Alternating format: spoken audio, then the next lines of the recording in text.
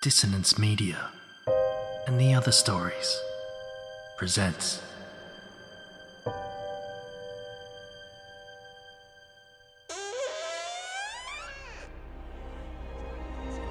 Step into the abyss of After the Gloaming, a gothic fiction podcast that delves into the depths of human emotion.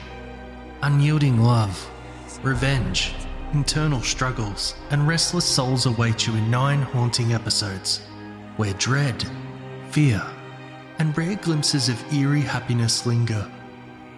Dare to listen on your favourite podcatcher? After the Gloaming beckons. Search now, but beware. Innocence will be left behind.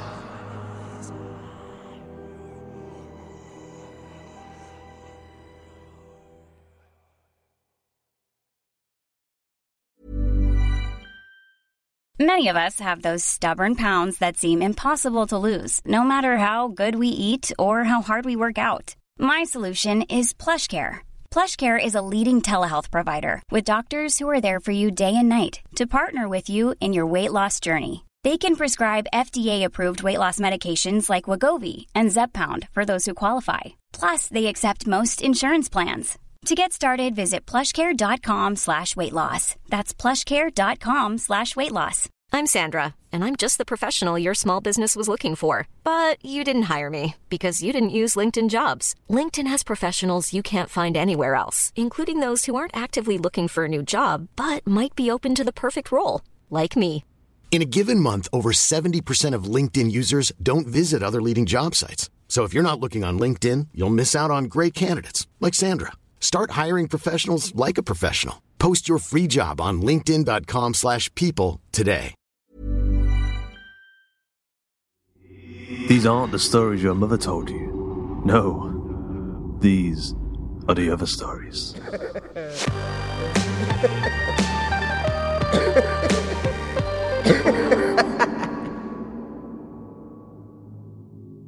We have been in the podcast business for quite a while now. We started small, with a zero budget, and we made tons of mistakes along the way. But we only made those mistakes so that you don't have to. So whether you're just starting out on your writing or podcasting journey, or you've been in the game for a while and are looking for some assistance in upping your skills, or even if you're looking to outsource some of your production, we're right here standing right behind you. Watch out! Find out about what we offer or send us an inquiry at theotherstories.net/services. Today's episode is Beneath the Thames, written by Georgia Cook and narrated by Josh Curran. His torch had given out hours ago, but Jordan didn't mind. The tunnel was one long straight line, leading back and back into the darkness. He only had to keep walking, and he'd make it out eventually. He paused for a moment, breathing hard, listening. Harrison's voice echoed down the tunnel towards him, bouncing from wall to wall in the pitch black. "Not far now, mate. You're almost there. Can't stop." He'd been saying this for 5 miles as Jordan staggered through the endless black, his lungs burning, the weight of London pressing down on all sides. In this tiny space beneath the world, the others would chip in occasionally, but it was Harrison's voice leading the way, coaxing, guiding, cheering him on. Harrison was like that. He'd always been a good mate. Harrison had found it first. After all, Harrison was the reason they were all here. There were 5 of them, all builders. Harrison, Gordon, Atticus, Allison, and himself, contracted to reinforce a section of ancient tunnelling deep below Charing Cross Station, expected to spend God only knew how many months down in the dark, battling masonry no one had checked in over a century. The job itself wasn't a problem. Gordon and Atticus had worked on the restructuring of Blackfriars last October, and Allison had extensive knowledge of dodgy London piping. They knew what they were doing. They all knew what they were doing. But the dark, those cramped old tunnels. Ideally, it should have been a 10-man job, but there were only space for 5, clumped together in spaces barely wide enough for 3. Jordan hated the tightness of it, hated the chill, hated the strange hollow echo of his own footsteps following him through the darkness. He hated the winding maze they took each morning to their tiny workspace, armed with torches and hard hats, fumbling to see. But a job was a job, and so down they went, through an inconspicuous manhole on Charing Cross Road, into the subterranean world deep below London. It was 3 days before they found it. They'd been working on a section of Victorian brickwork, testing the mortar for signs of damage, anything they might have to replace, when there was a low thump from the opposite side of the tunnel, followed by the clatter of bricks and an exclamation of surprise. Jordan turned to look. A section of the wall had crumbled away under Harrison's hammer, leaving a ragged black hole about the size of a fist. A chill breeze whistled through from the opposite side, filling the tunnel with the smell of rot and ancient air. Harrison crouched down to look. "There's something behind here," he said. Then, "Oh, Jesus, Gordon, come look at this." Gordon ambled over, staring over Harrison's shoulder into the dark.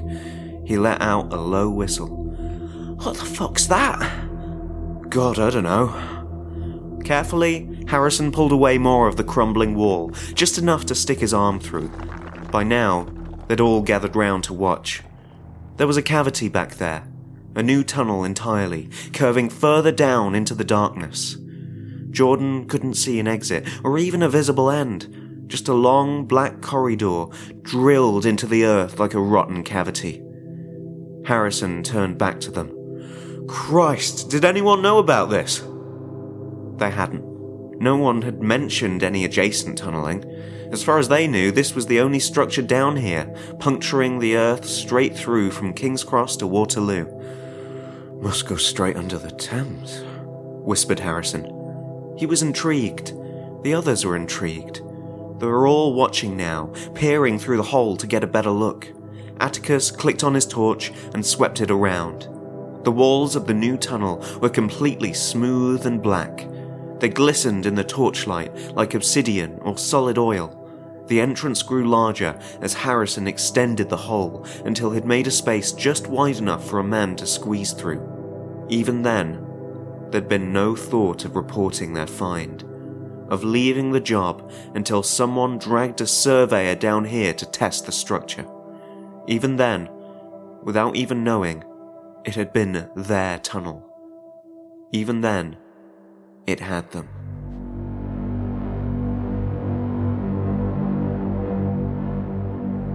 Wordlessly, one after the other, they left their equipment and stepped into the hole. Jordan went last, glancing over his shoulder before following the others. He'd been frightened then, so frightened of the dark and the damp and the great crushing weight of the Thames above. He hadn't learned yet. None of them had learned. They walked in silence, the tunnel curving gently downwards beneath their feet. Jordan watched the tiny patch of light shrink behind them until it was barely a pinprick, then nothing. Eventually, Atticus spoke up from the middle of the group.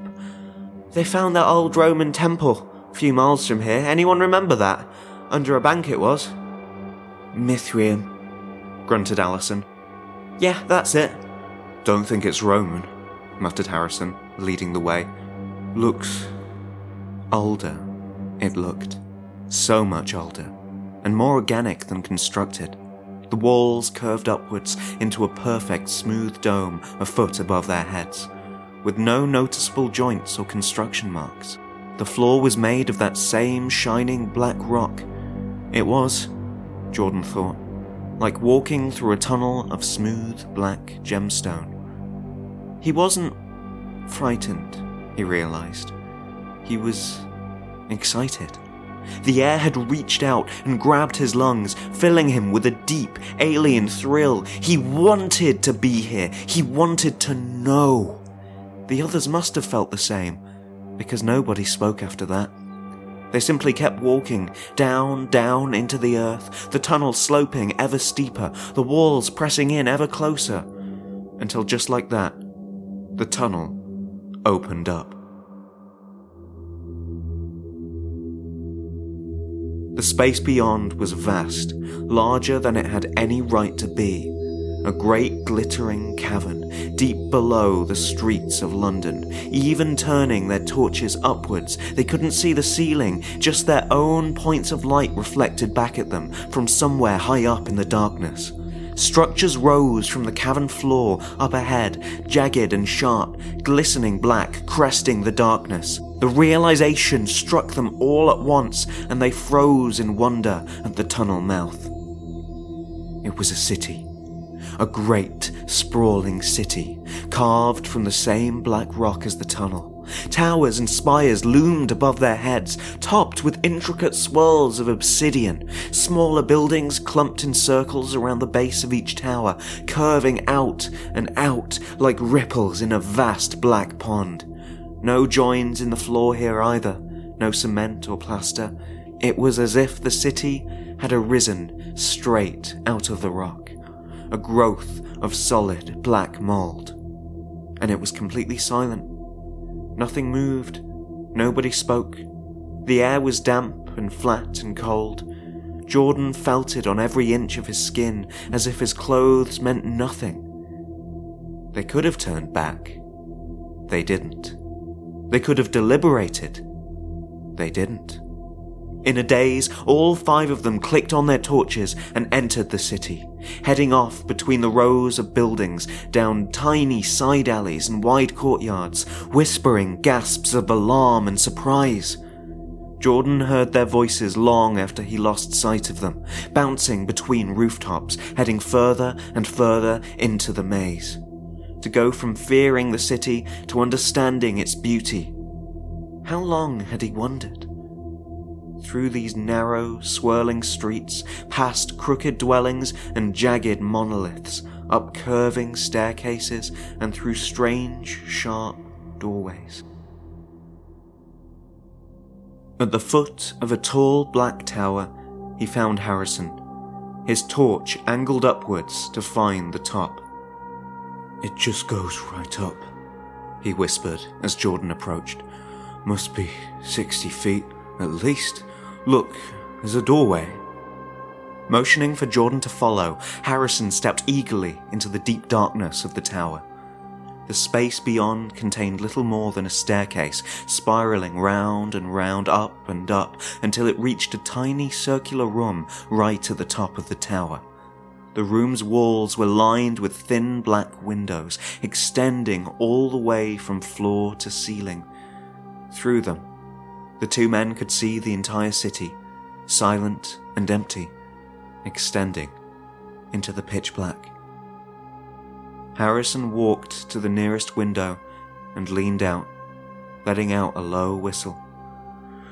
"Jordan, mate, check out this view," he said. "This place just goes on forever.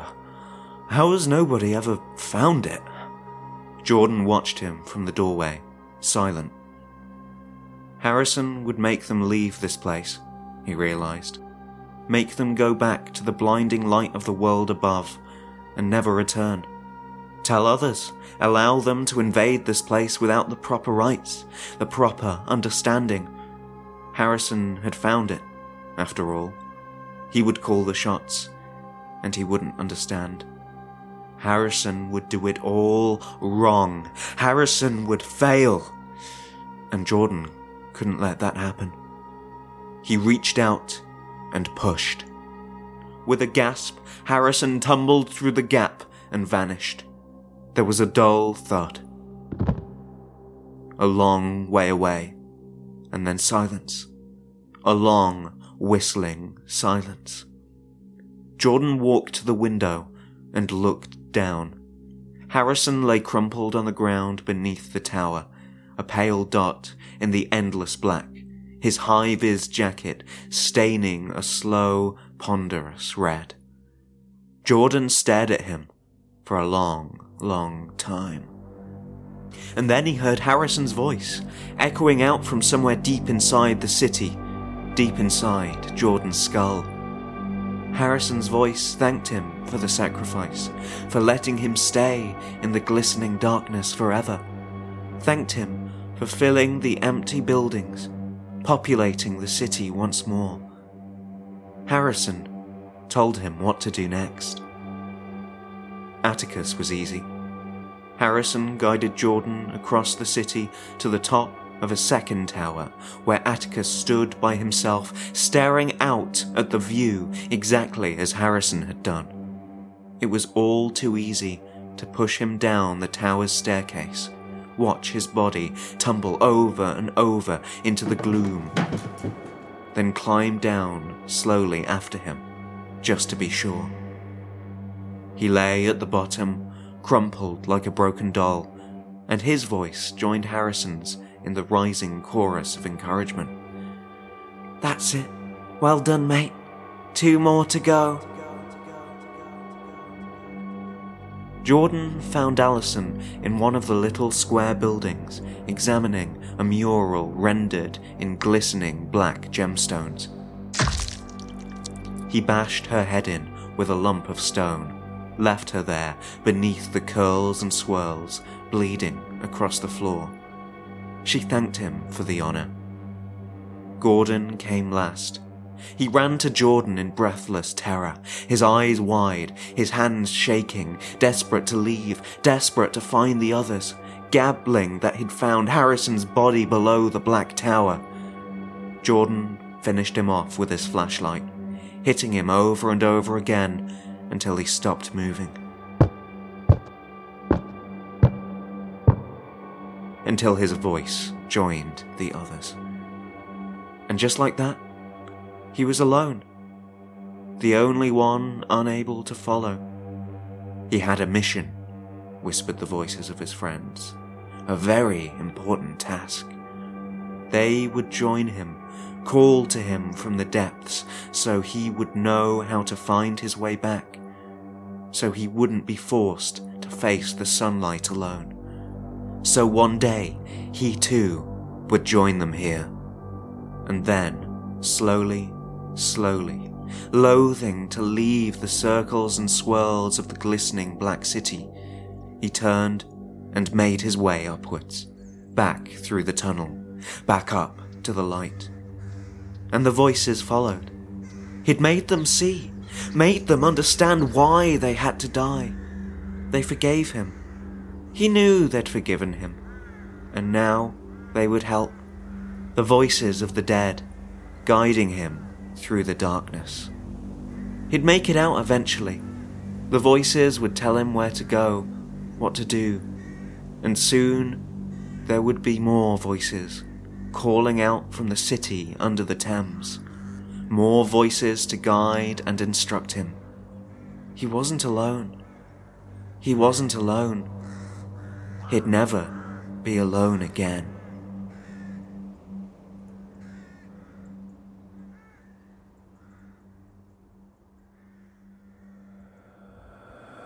I hope you enjoyed today's episode of The Other Stories.